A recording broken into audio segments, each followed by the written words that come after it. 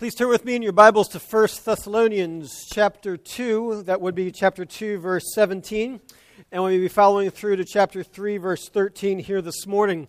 Continuing on in the series in Thessalonians, whereas last week or 2 weeks ago we'd been looking at how he had identified what the marks of an authentic Christian message and an authentic Christian ministry are. Here, Paul is beginning to address some of the challenges that are facing this church. So follow along with me as I read 1 Thessalonians chapter 2, verse 17 to 3:13. Paul writes, "But since we were torn away from you, brothers, for a short time, in person, not in heart, we endeavored the more eagerly and with great desire to see you face to face, because we wanted to come to you. I, Paul, again and again. But Satan hindered us. For what is our hope, or joy, or crown of boasting before our Lord Jesus at his coming? Is it not you? For you are our glory and our joy. Therefore, when we could bear it no longer, we were willing to be left behind at Athens alone. And we sent Timothy, our brother, God's co-worker, in the gospel of Christ, to establish and exhort you in your faith, that no one be moved by these afflictions. For you yourselves know that we were destined for this. For when we were with you, we kept telling you beforehand that we were to suffer affliction, just as it has come to pass, and just as you know. For this reason, when I could bear it no longer, I sent to learn about your faith, for fear that somehow the tempter had tempted you and our labor would be in vain. But now that Timothy has come to us from you, he has brought us the good news of your faith and love, and reported that you always remember us kindly and long to see us, as we long to see you. For this reason, brother, in all of our distress and affliction, we have been comforted about you through your faith. For now we live, if you are standing fast in the Lord. For with thanksgiving can we return to God for you, for all the joy that we feel for your sake before our God, as we pray most earnestly night and day, that we may see you face to face and supply what is lacking in your faith. Now may our God and Father himself and our Lord Jesus direct our way to you. And may the Lord make you increase and abound in love for one another and for all, as we do for you, so that he may establish your hearts blameless in holiness before our God and Father at the coming of our Lord Jesus with all of his saints." Let's pray for God's blessing on his word.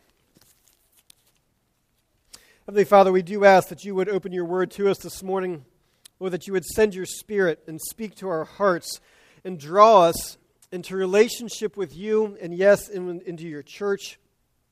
Father, that your Spirit would work in us to strengthen us and encourage us in the midst of our struggles and trials. In Jesus' name we pray. Amen. In May of 1845, two ships of the Royal Navy, the HMS Terror and Erebus, embarked from London on a voyage with ambitious aims. The mission would forge a passage through the partially mapped channels of northwest Canada and pioneer the Northwest Passage.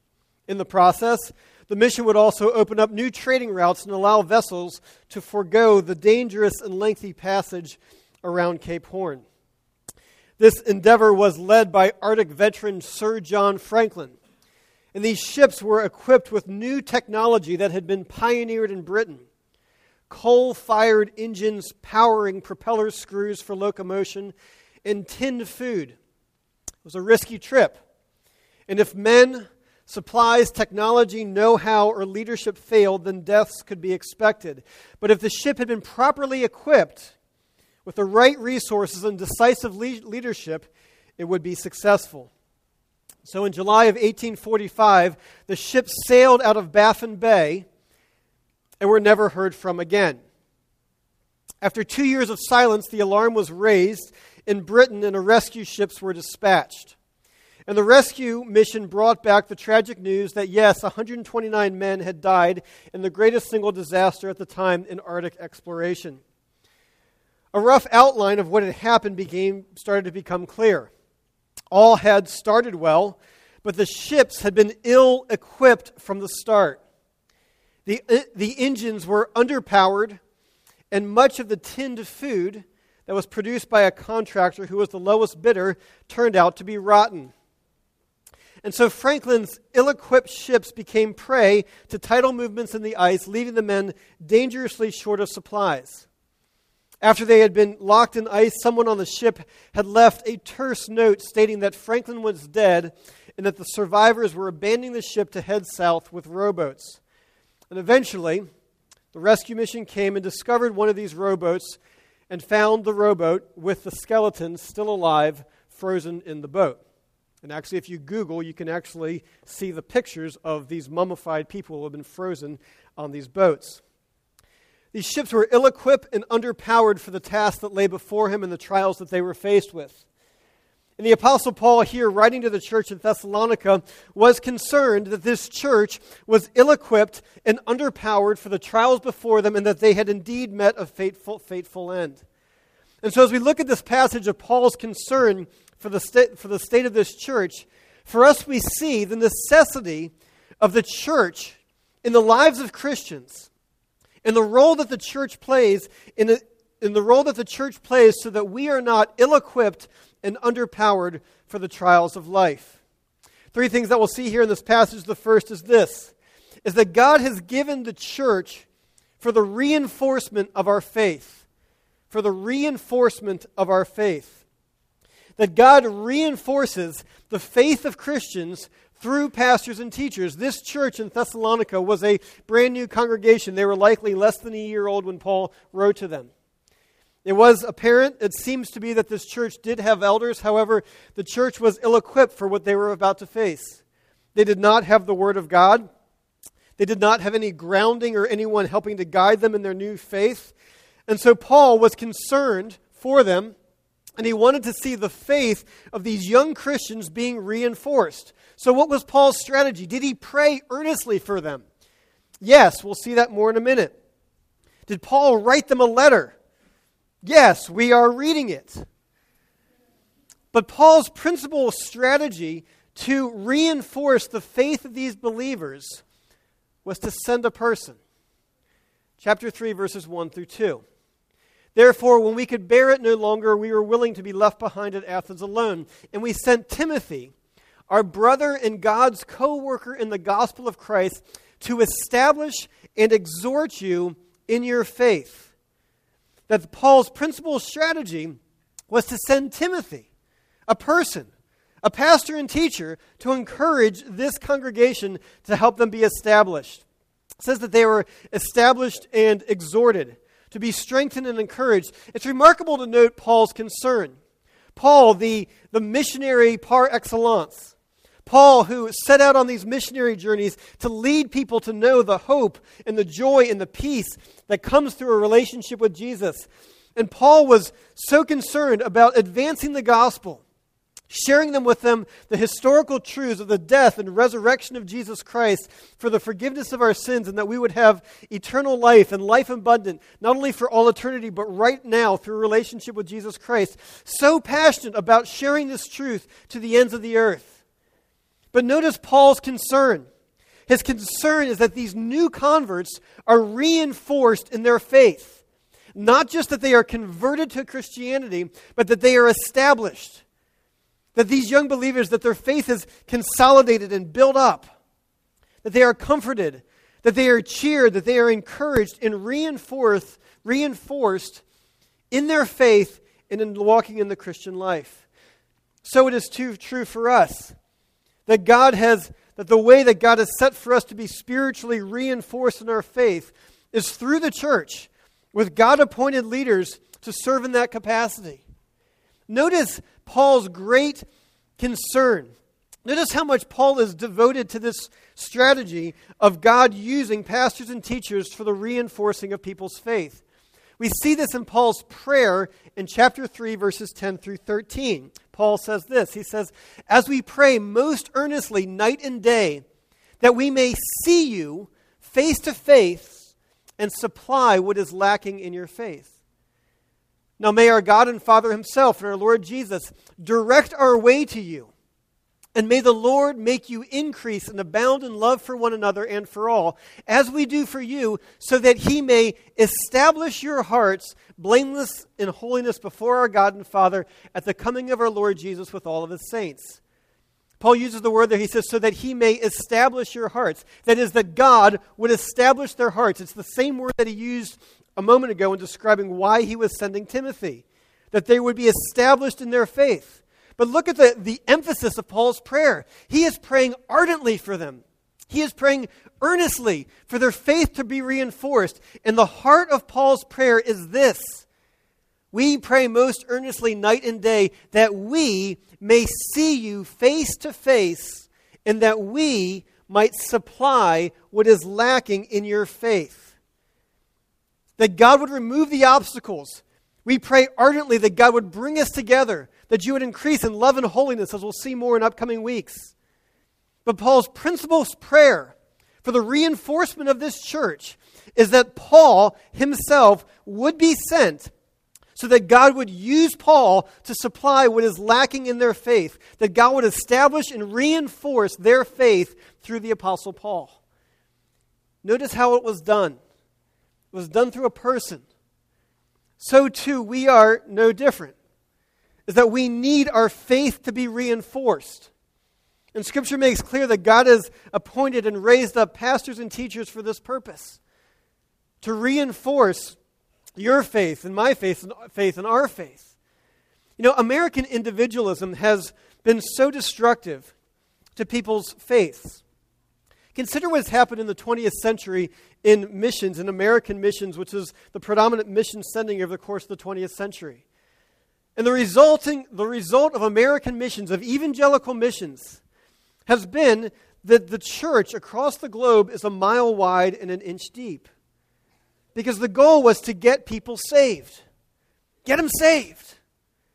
And so what's happened is that this church across the globe is a mile wide and an inch deep. And I think the Apostle Paul would be utterly shocked and appalled that Christian leaders have adopted a strategy for most of the 20th century that has resulted in people getting converted and getting abandoned by the people who made that happen. Get them converted and abandon them. And it's happened all across the globe. I think the Apostle Paul would say, no, how can you do that? How can you do that? These people need a church so that they would be reinforced in their faith. So what's happened in missions more recently? There's been this emphasis on the need for churches. And people say, well, a church is any group of Christians. And Scripture would say, no, it's not. For the New Testament makes very clear some very particular things of what a church is and what the marks of a church are and what the marks of a church are not. And we'll go into this some other time. But the point is this, is that there has been this perception that all that's needed is to get people converted. And the Apostle Paul is saying, no. And he yearns for the people he has led to faith in Christ. He yearns for them, that they would be reinforced and established in their faith. So too, what does that mean for you? What does it mean for me? It means the Word of God teaches that you need more than just me and Jesus for your faith to be reinforced. You know, people say, I don't need the church to be a Christian. Well, that's true. The church doesn't save you and it cannot save you. But the Word of God does say that you do need the church to grow as a Christian. That you do need the church to be reinforced in your faith, to not be ill-equipped and underpowered for the trials that lay before you. And the principal means that God uses for the reinforcement of believers' faith is His church with approved pastors and teachers, so that we be reinforced. See this a little bit more when you see how Paul was wanting Timothy to reinforce the faith of the church in Thessalonica. We see it in verses 3 and 4 where Paul says that he wants them so that no one would be unsettled by the trials that they are facing. It's verses 3 and 4. That Paul was worried that the suffering that they are going through might lead them astray from Christ. And so Paul's twofold strategy to dealing with the suffering and the trials that they are going through so they wouldn't be ill-equipped and underpowered, his twofold strategy is for them not to be alone in the midst of the trial.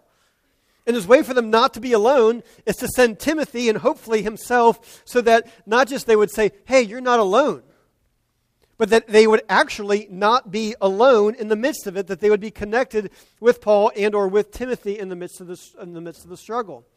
Paul's second strategy is to encourage them by saying, listen, not only are you not alone because Timothy is there with you, but not only that, but what you are experiencing, these trials, is that it is not unusual what you are going through.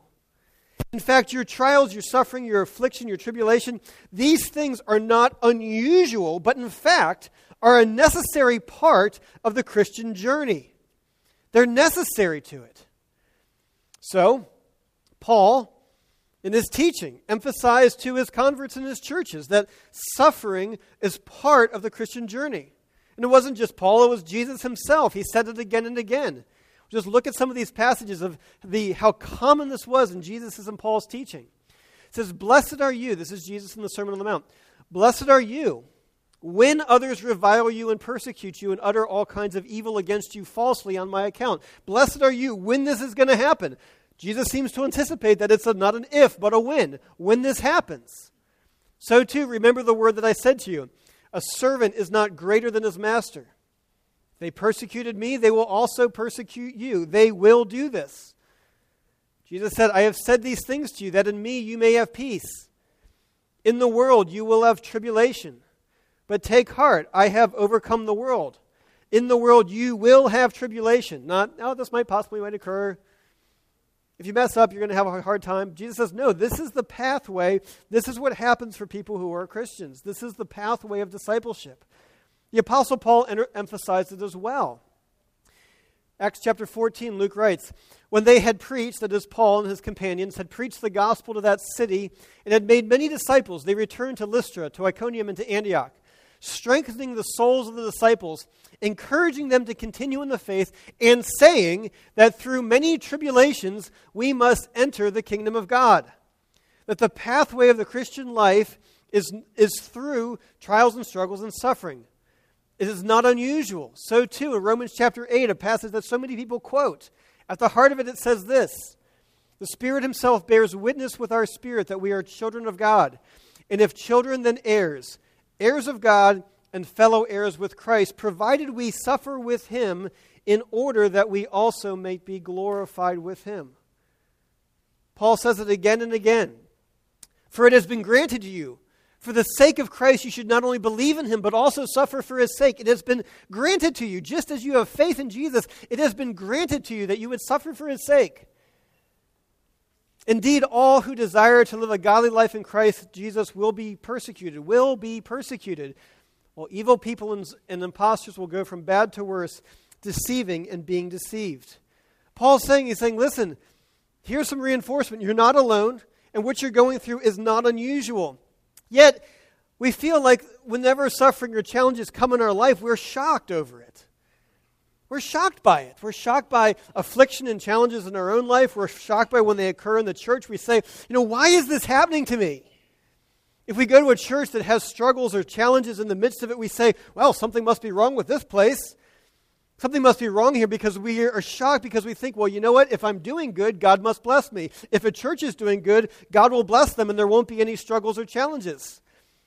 And what the Apostle Paul is saying, no, this is a necessary part of the Christian life. It's not unusual. In fact, it's the pathway of discipleship. It's a little bit like this.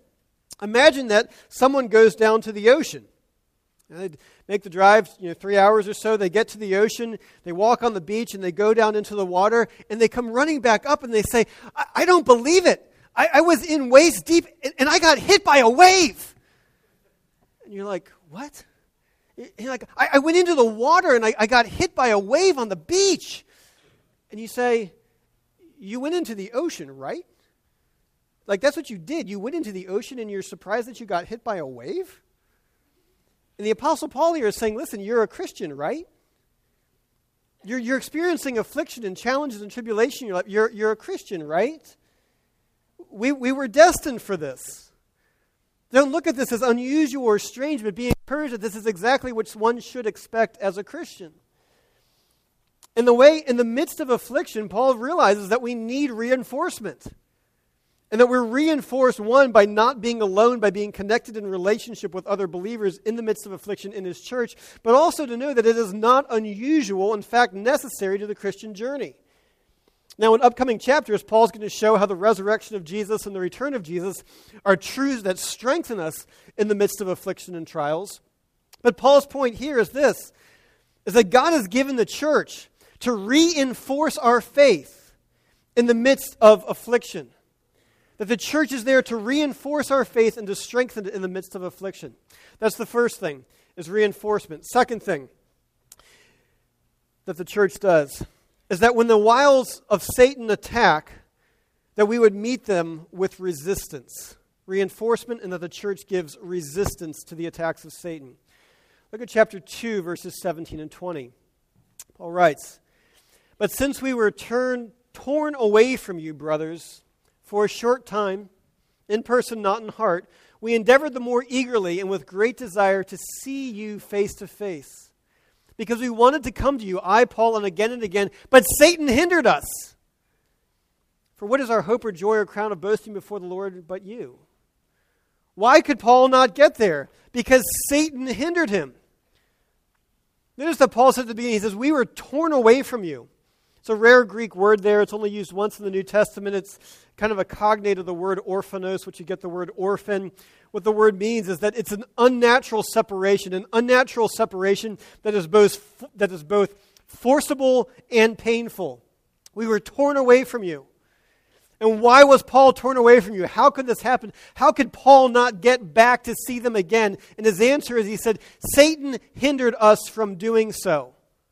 That's why it didn't happen. Despite repeated attempts, I couldn't get to see you due to the malign influence of the devil.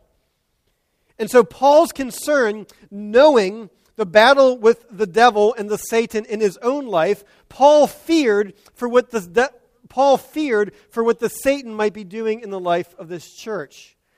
So Paul writes to them, he says, listen, I sent Timothy. When I could bear it no longer, I sent to learn about your faith, for fear that somehow the tempter had tempted you and our labor would be in vain. He was concerned about their resistance against the devil. And he sent Timothy to strengthen their resistance so that the wiles of Satan would be met with the resistance of his church. That Paul was not ignorant about the devil's devices, nor his temptation to convert to new converts, that they would renounce their faith. Paul is afraid that they have compromised, that they have abandoned their firm hold on the gospel. And Paul knew that in the midst of their trials, in the midst of the affliction that they were being faced with, that the tempter would be tempting them, and he didn't know how it was going to turn out. And so Paul sends Timothy that the church would meet these temptations and the wiles of Satan with resistance. You see, the principal strategy of the Satan is to isolate us. It's to separate us. You see him separating Paul and Timothy from this church, preventing their ways. And so it is for each one of us that if the Satan can isolate you, it's not long before he has you. If he can convince you and isolate you to your own thought life, I mean, can you really believe in a God who would let these things happen? I mean, you need to find an immediate solution to the struggle and pain in your life. God wants you to be happy. God doesn't want... If the Satan can confine you to your own thought life, to the lies that he would have you believe, to the distorted view of reality that you have, that all of us have in the midst of pain and struggle, if the Satan can confine you, and isolate you, it's not long before he has you. If he can convince you that life is lived on your own, that maybe you don't think you need anybody, maybe you don't like anybody, maybe you think nobody likes you. If he can convince you that you are isolated, and that's what it should be, if he can convince you in your thought life that in your struggles and in your challenges that you're unique, that nobody understands what you're going through, nobody relates, that your problems are out of everyone else's leagues, if he can isolate you, it's not long before he has you. You see, there's this perfect correlation of those that are struggling in their faith are not involved in the church. Now, does that mean that those who are involved in their faith, are involved in the church, don't struggle in their faith? No, that's not what it's saying. But it is a guarantee that it is guaranteed that you will struggle in your faith if you are not connected to the church. That is a guarantee. There's a perfect correlation in that. That if you are not connected to the church, you will struggle in that. You will be isolated, and when you are isolated, it is exactly where the devil wants you because your resistance is weak. And so Paul sees that God has given the church, has given you, the church, spiritual leaders, given us, the body of Christ, the church of Christ, so that the attacks of the Satan would be met with resistance. Third thing that the church provides is this, is that God has given us the church so that we would be connected in Christ-centered relationships. It gives reinforcement, it gives resistance, and it gives relationship. Notice that each one of these preceding two are all dependent upon relationship. How does Paul want the church to be reinforced? With their relationship with Timothy, with their relationship with him. How does Paul see resistance being provided against the devil? Through the relationships that they have with one another and they have with Paul and Timothy, their pastors and teachers. And so we see in this passage, we read of Paul's just deep relationship that he has with this church and that the church has with him. I mean, listen to the depth of emotion between Paul and this church. Many places, but 6 through 10. Paul writes, "But now that Timothy has come to us from you, he has brought us the good news of your faith and love, and reported that you always remember us kindly and long to see us as we long to see you." Notice the nature of their relationship with each other. You always remember us kindly and long to see us as we long to see you. For this reason, brothers, in all our distress and affliction, we have been comforted about you through your faith, that in our affliction, we are comforted by what God is doing in your life. Our lives are bound together. There's a depth of intimacy and relationship that's going on here. He continues, "For now we live, if you are standing fast in the Lord. For what thanksgiving can we return to God for you? For all the joy that we feel for your sake before our God." The joy that we feel for your sake before our God. "As we pray most earnestly, night and day, that we may see you face to face and supply what is lacking in your faith." You hear the heartache that is there between them, the deep love and relationship. Paul uses this word, he says, that now that Timothy has come to us from you and has brought us the good news of your faith and love. It's an astounding word that Paul uses. It's only used this way here in this passage. In every other usage of this word throughout the New Testament, which is euangelion, it is used as the gospel. And Paul says, listen, what Timothy has brought us the good news. He's brought us the gospel. That's how deep he feels about the relationship that he has here. He has brought us the good news of your faith and your love. How you always remember us. How with great desire you long to see us, and as we do you. You see it earlier in verses, where are we? In 2:17 and 19, he says, "But since we are torn away from you and brothers for a short time, in person but not in heart, we endeavored the more eagerly, with great desire. For what is our hope or our joy or crown of boasting before our Lord Jesus as is coming? Is it not you?" Is it not you? What does Paul mean by that? That his joy and crown of boasting before the Lord, that you are our glory and joy.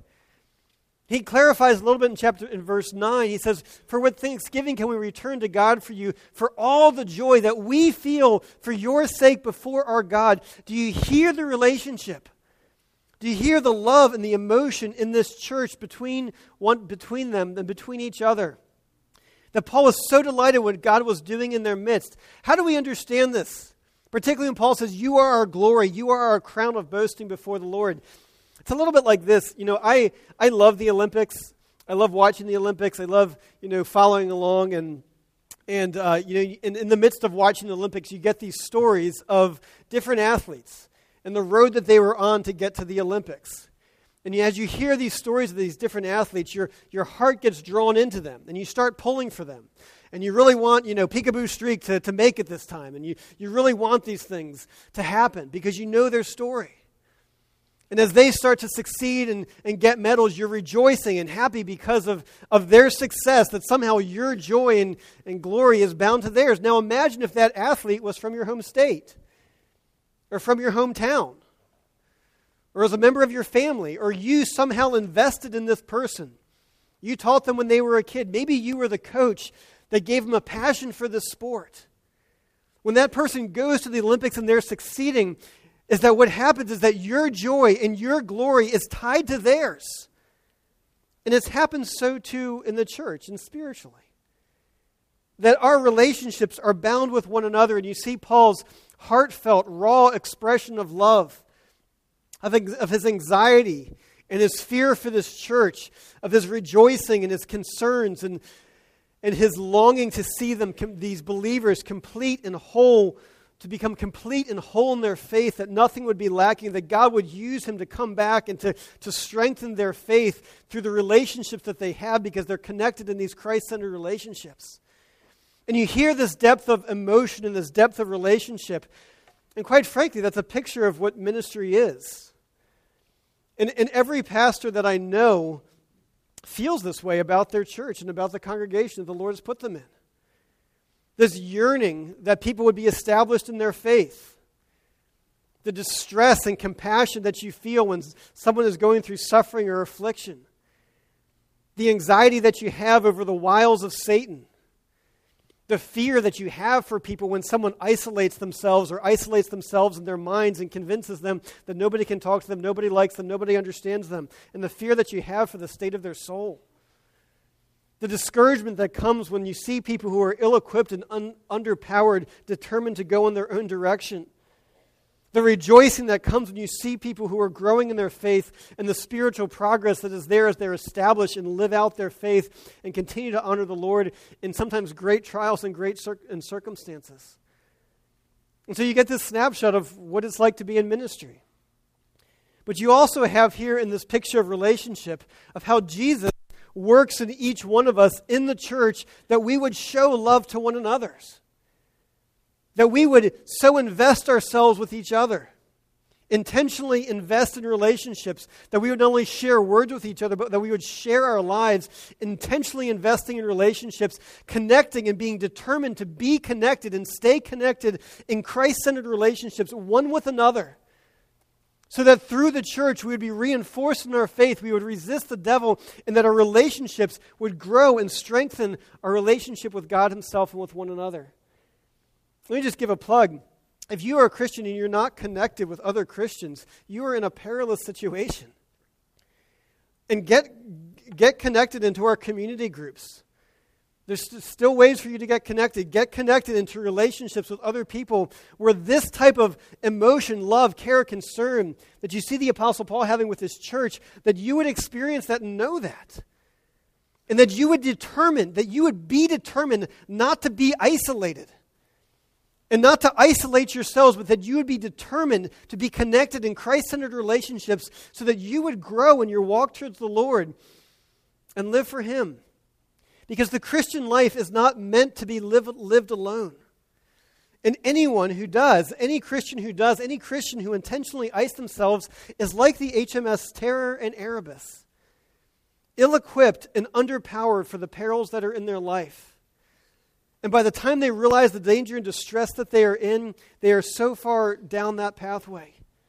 But you see, God has given us his church, that our faith would be reinforced, that the wiles of the Satan would be met with resistance, and that our relationships, that we would be connected in Christ-centered relationships that flourish and encourage one another.